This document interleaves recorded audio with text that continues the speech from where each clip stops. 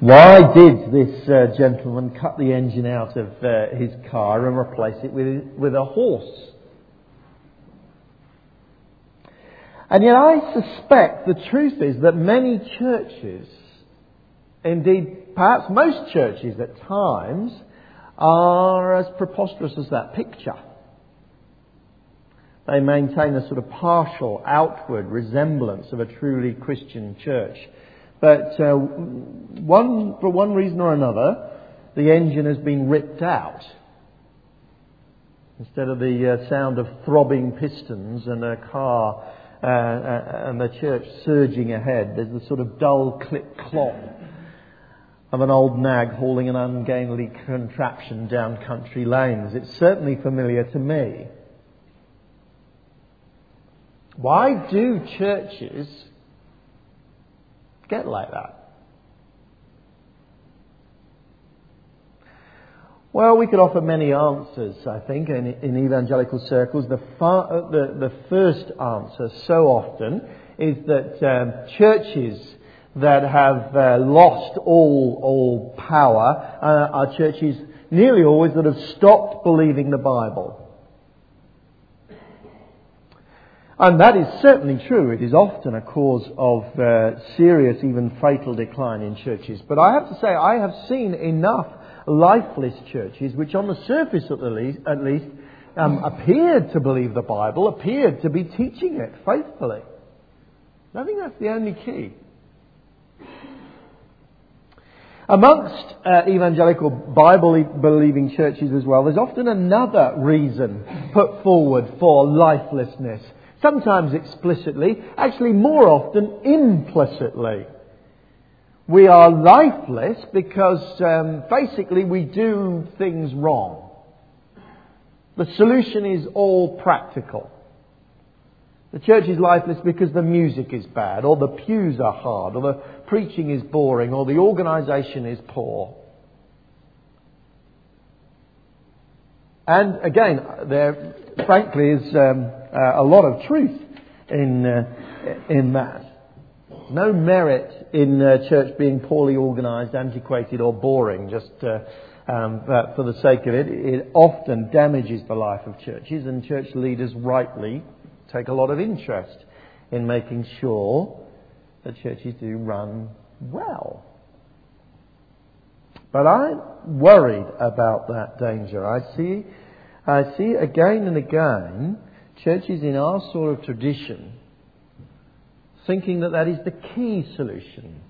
Ministers flock, to the latest conference that tells them how to revolutionise the practical life of their church. And it is frighteningly true that actually a good and skilled leader who knows how to lead people can grow a church, even in today's environment, frankly without any involvement from God at all.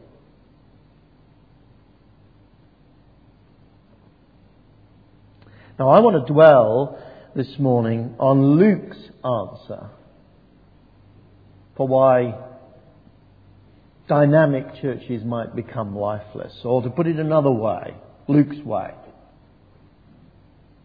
Why actually life can be breathed into a group of people so that they can change the world.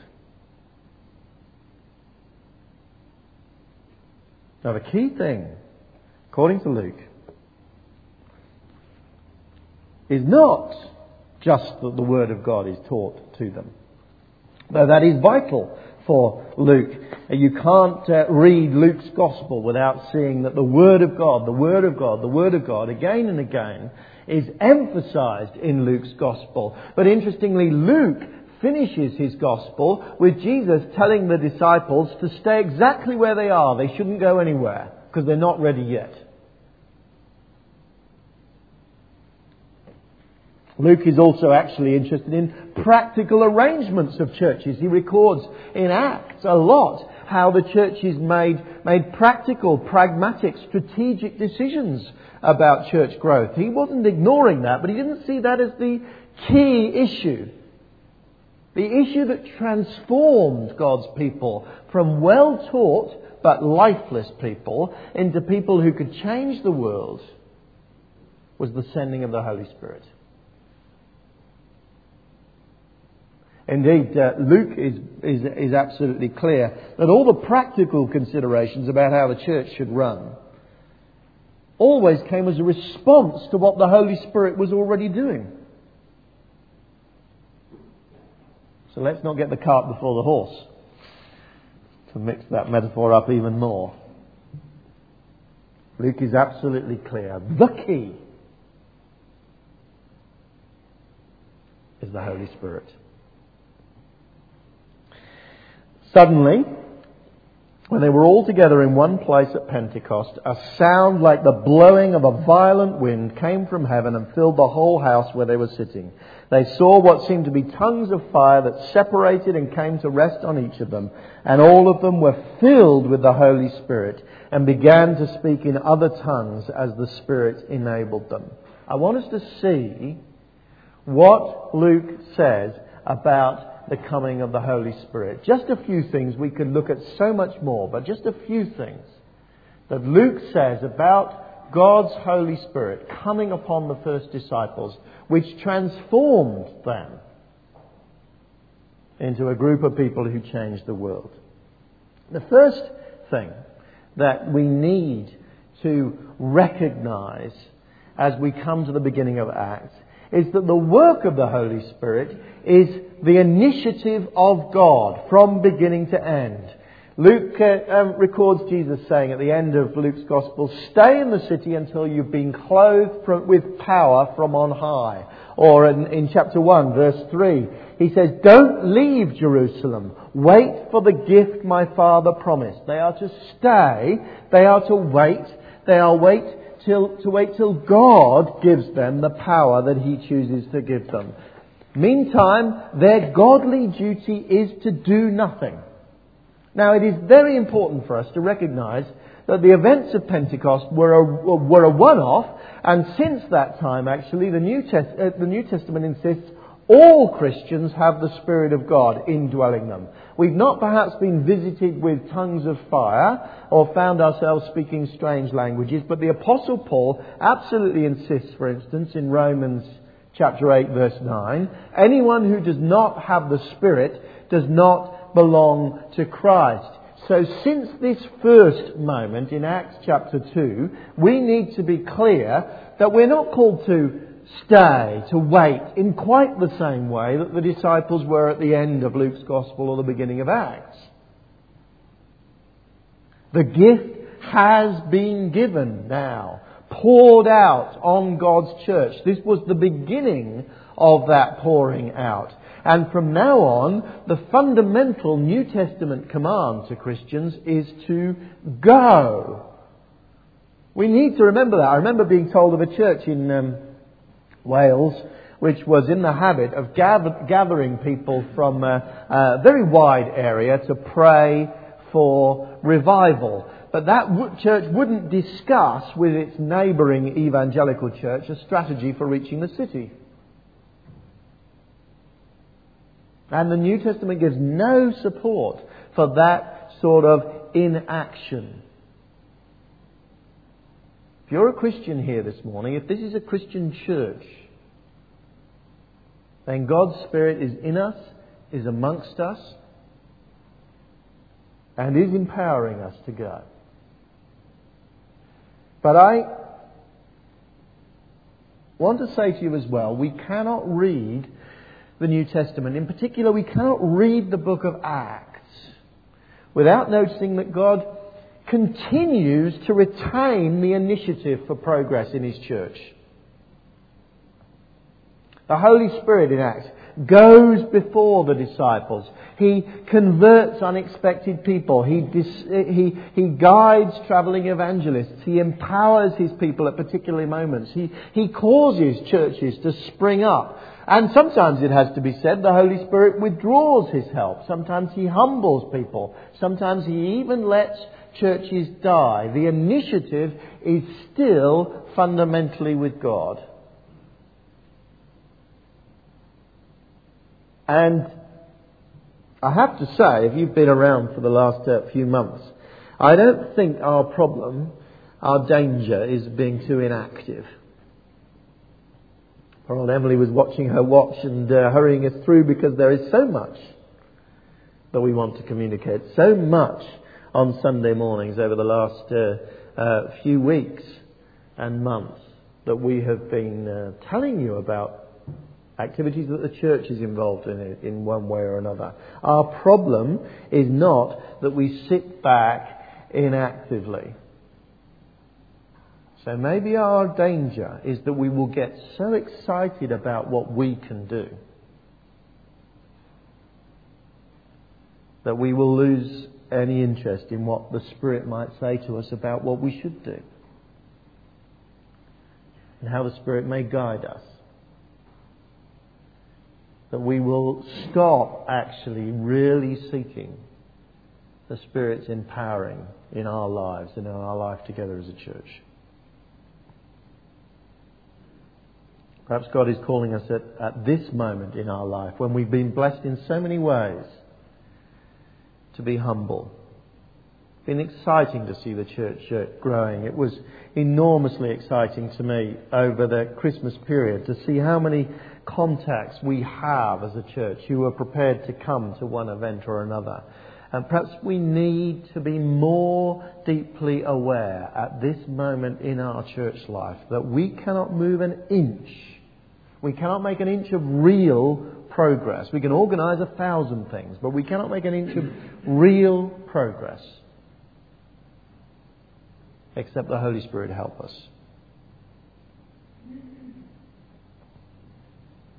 The Spirit is not our plaything to manipulate as we will. He hasn't just left us to get on with it now. He is still sovereign. He still goes where He chooses to go. He still saves those whom He chooses to save. Wise Christians still seek His guidance and His help more than anything else. Perhaps a mark of that humility and dependence will be our prayer life. How you've had that presented to you this morning. What about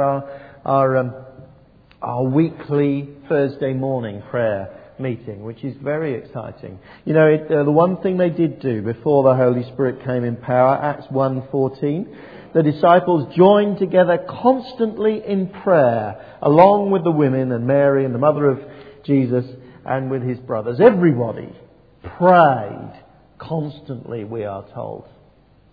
This Tuesday we have our monthly prayer meeting, first Tuesday. Will you be there? Will you come? Will you go and pray with the Muhabba prayer meetings? In the church, we hope as leaders that the backbone of our praying together actually happens in home groups. But are we deceiving ourselves? What about your personal prayer life?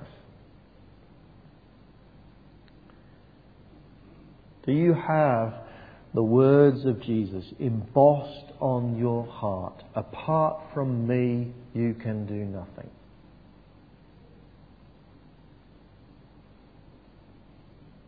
This work that changes God's people and God's church from lifeless to world changing is the initiative of God.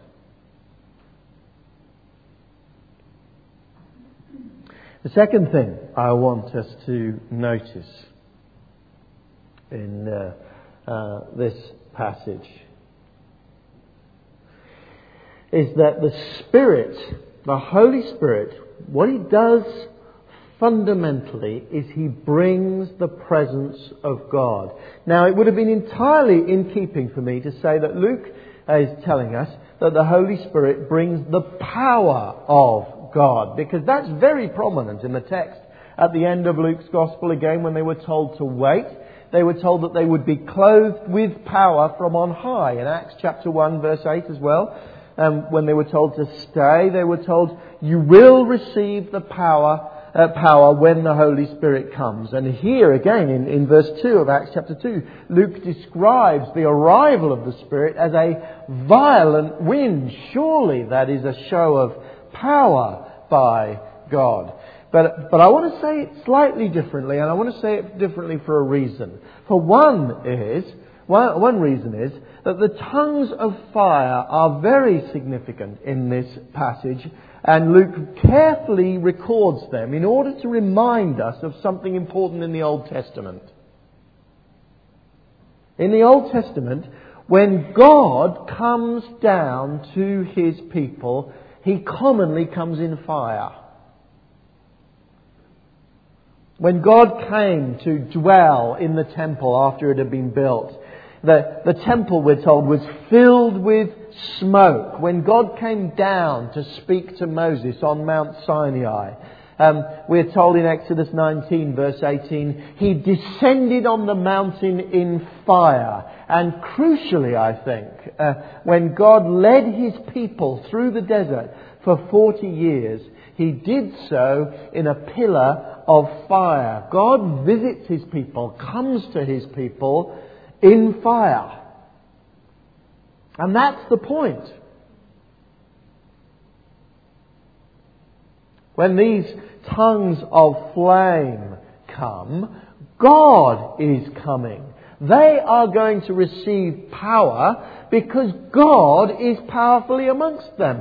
And actually, in a new way, no longer do God's people see God as flames in the distance. No, these flames divide and rest on each individual. See verse 3?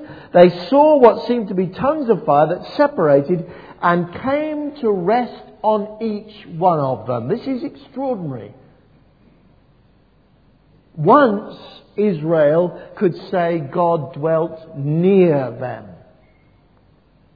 Now God's people can say God dwells in them, on them. The power that has been promised is bound up with a personal, intimate, indwelling relationship with God. And I emphasize that because I fear that often the Spirit's power is sort of treated as if it was raw power. People become obsessed with certain manifestations of the Spirit, such as healing or speaking in miraculous tongues, as here. And they lose sight of the fact that the central way that the Spirit of God works in us is that He indwells us. He changes our hearts and transforms us. So that once we hated God, but now we delight in God. Once we turned away from God, but now we turn to God and follow Him. Once we sought anything but God, now we seek God as our greatest joy, our greatest delight, our greatest desire. That is the central miracle that God does in His people. And with that miracle comes power.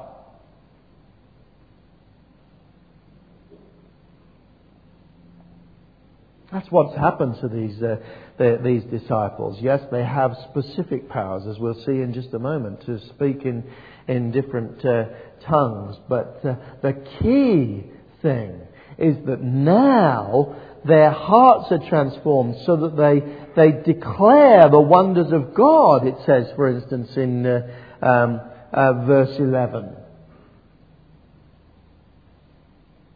I long to be filled more and more with the Spirit, as Luke describes it. I long for myself to be found declaring the wonders of God.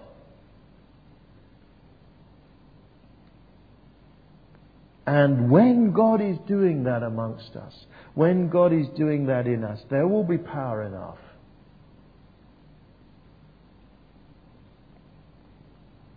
The Holy Spirit brings the presence of God to us. Vitally, vividly, relationally, to each one of us. I don't know what your ambition is for 2007. I don't know what your reflections are on 2006. If it's anything like me, there'll be lots of things, good and bad, happy and sad, moments of triumph, moments of real defeat. And as you look forward to the coming year, I'm sure there will be very specific concerns that you have. But let this be your greatest concern. Let this be your abiding concern. Let this be your fundamental concern. That God would indwell us by His Spirit and change our hearts and fill our hearts and empower us.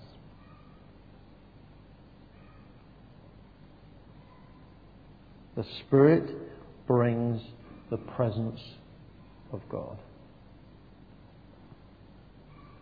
And then, says Luke, the Spirit sends us out. That's clearly the significance of these different languages that they begin to speak. All of them were filled, verse 4, with the Holy Spirit and began to speak in other tongues as the Spirit enabled them. This gift of tongues, actually, is different from the gift of tongues. It seems to be, anyway, that is spoken of in 1 Corinthians. If you know your Bible, you'll know that Paul speaks about a phenomenon that was happening in Corinth at that time, and that's received an awful lot of attention over the last generation or so. Well, those tongues in Corinth don't appear, as far as we can see, to be human languages at all. Paul in 1 Corinthians 13, for instance, speaks of the tongues of angels. But these tongues here in Acts chapter 2 are languages that are very intelligible. Verse 8, for instance, the people say, how is it that each of us hears them in his own native language? This seems to be mainly a unique occurrence. There's no record of this sort of thing happening in the rest of the New Testament. There's very little record of it happening down through the history of the church. There have been some apparently near miraculous gifts of language. We were thinking about the Muslim world. In the 19th century, Henry Martin, a missionary to parts of the Muslim world, seemed to have an extraordinary, almost miraculous ability with language. He translated the whole of the New Testament into Urdu and Persian in just a couple of years. But the full force of this first manifestation of the Spirit seems to be fundamentally a unique event to make a foundational point. God wants all people to hear the good news. These Jews and converts to Judaism were gathered from all around the world, and now they heard the gospel in their own language. God was breaking down international barriers. Ever since the days of the Tower of Babel in Genesis chapter 11, the world had been divided into different languages, and mankind had been divided, and all the nations except for Israel had been separated from God. But now God is reaching out to all of those nations in their own languages.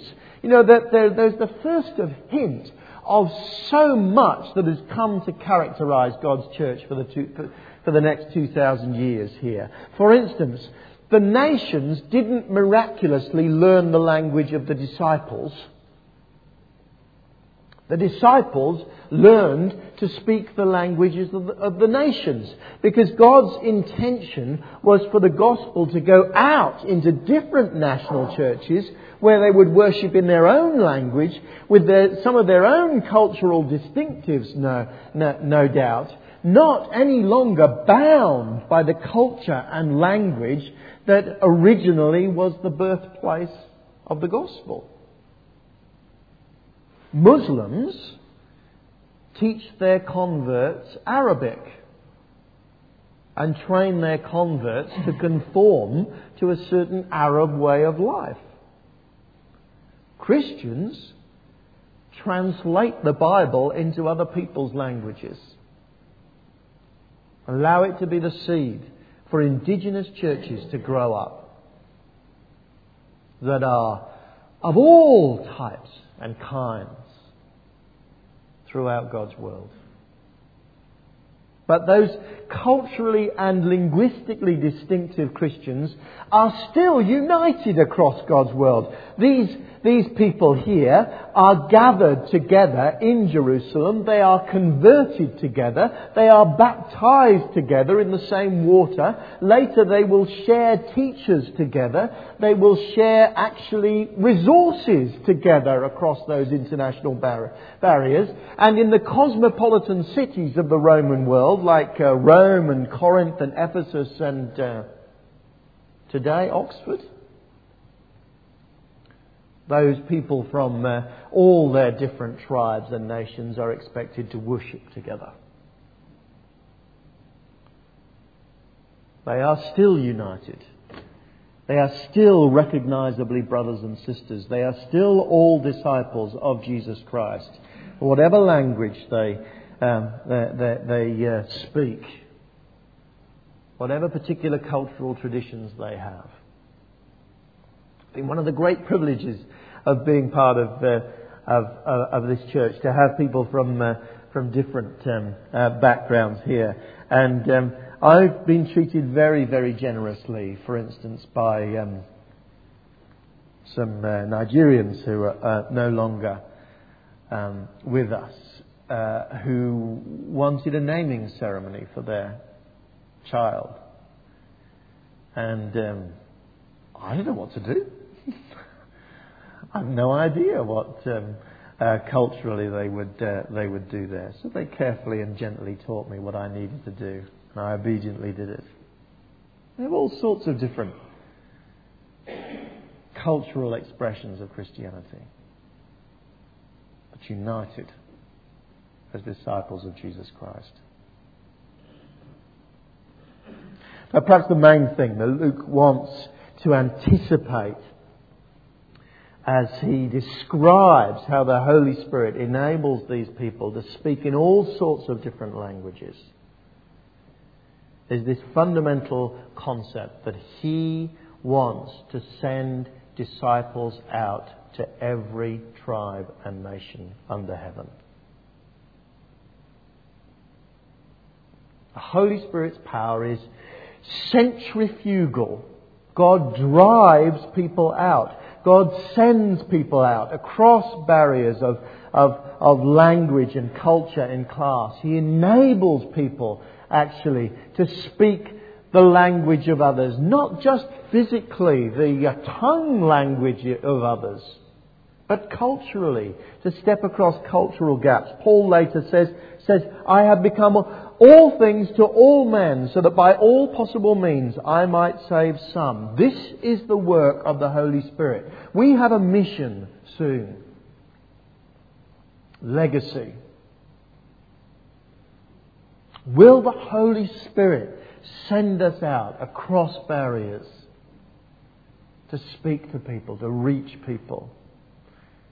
We live in a small city with a wonderfully global outreach.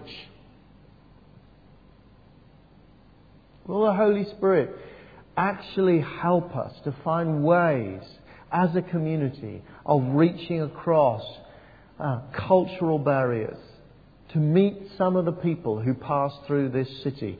I mean, in the year 2000, for instance, the Crown Prince of Bhutan was studying at Magdalen College. He's just been endorsed as leader of the nation of Bhutan. In the 1970s, on Argyle Street, can you believe it, Tony Blair is alleged to have lodged. And he was searching spiritually as a young man. He was prepared to travel large distances to meet people who he thought could help him spiritually. Actually, at the same time, in the 1970s, a young man was coming to visit his older brother. The older brother was called Salim bin Laden. Osama came to visit him.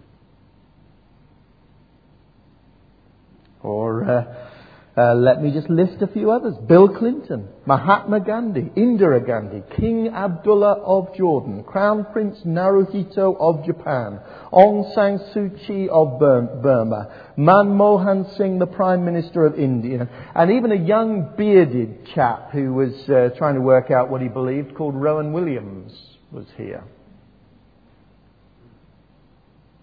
Imagine if we as a church had just touched one or two of those. And they're just the named ones that you can spot because of their subsequent careers. We have thousands upon thousands of people in Oxford from every nation who pass through every year. And for whom Oxford was a formative experience. What an exciting place to be. What a wonderful place for the Holy Spirit to do His work. Will He do His work amongst us? I feel the need deeply for God to help me, to encourage me, to give me that heart that rejoices in Him, that knows Him, that is guided by Him. And so to find real power to do God's work. And I long for that for you.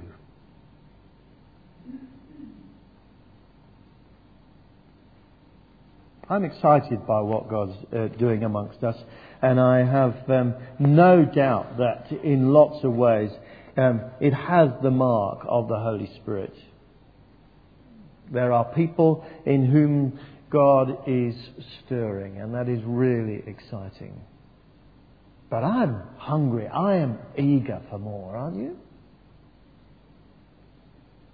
On this one day, 3,000 were converted. Let's not get above ourselves. That happens very occasionally.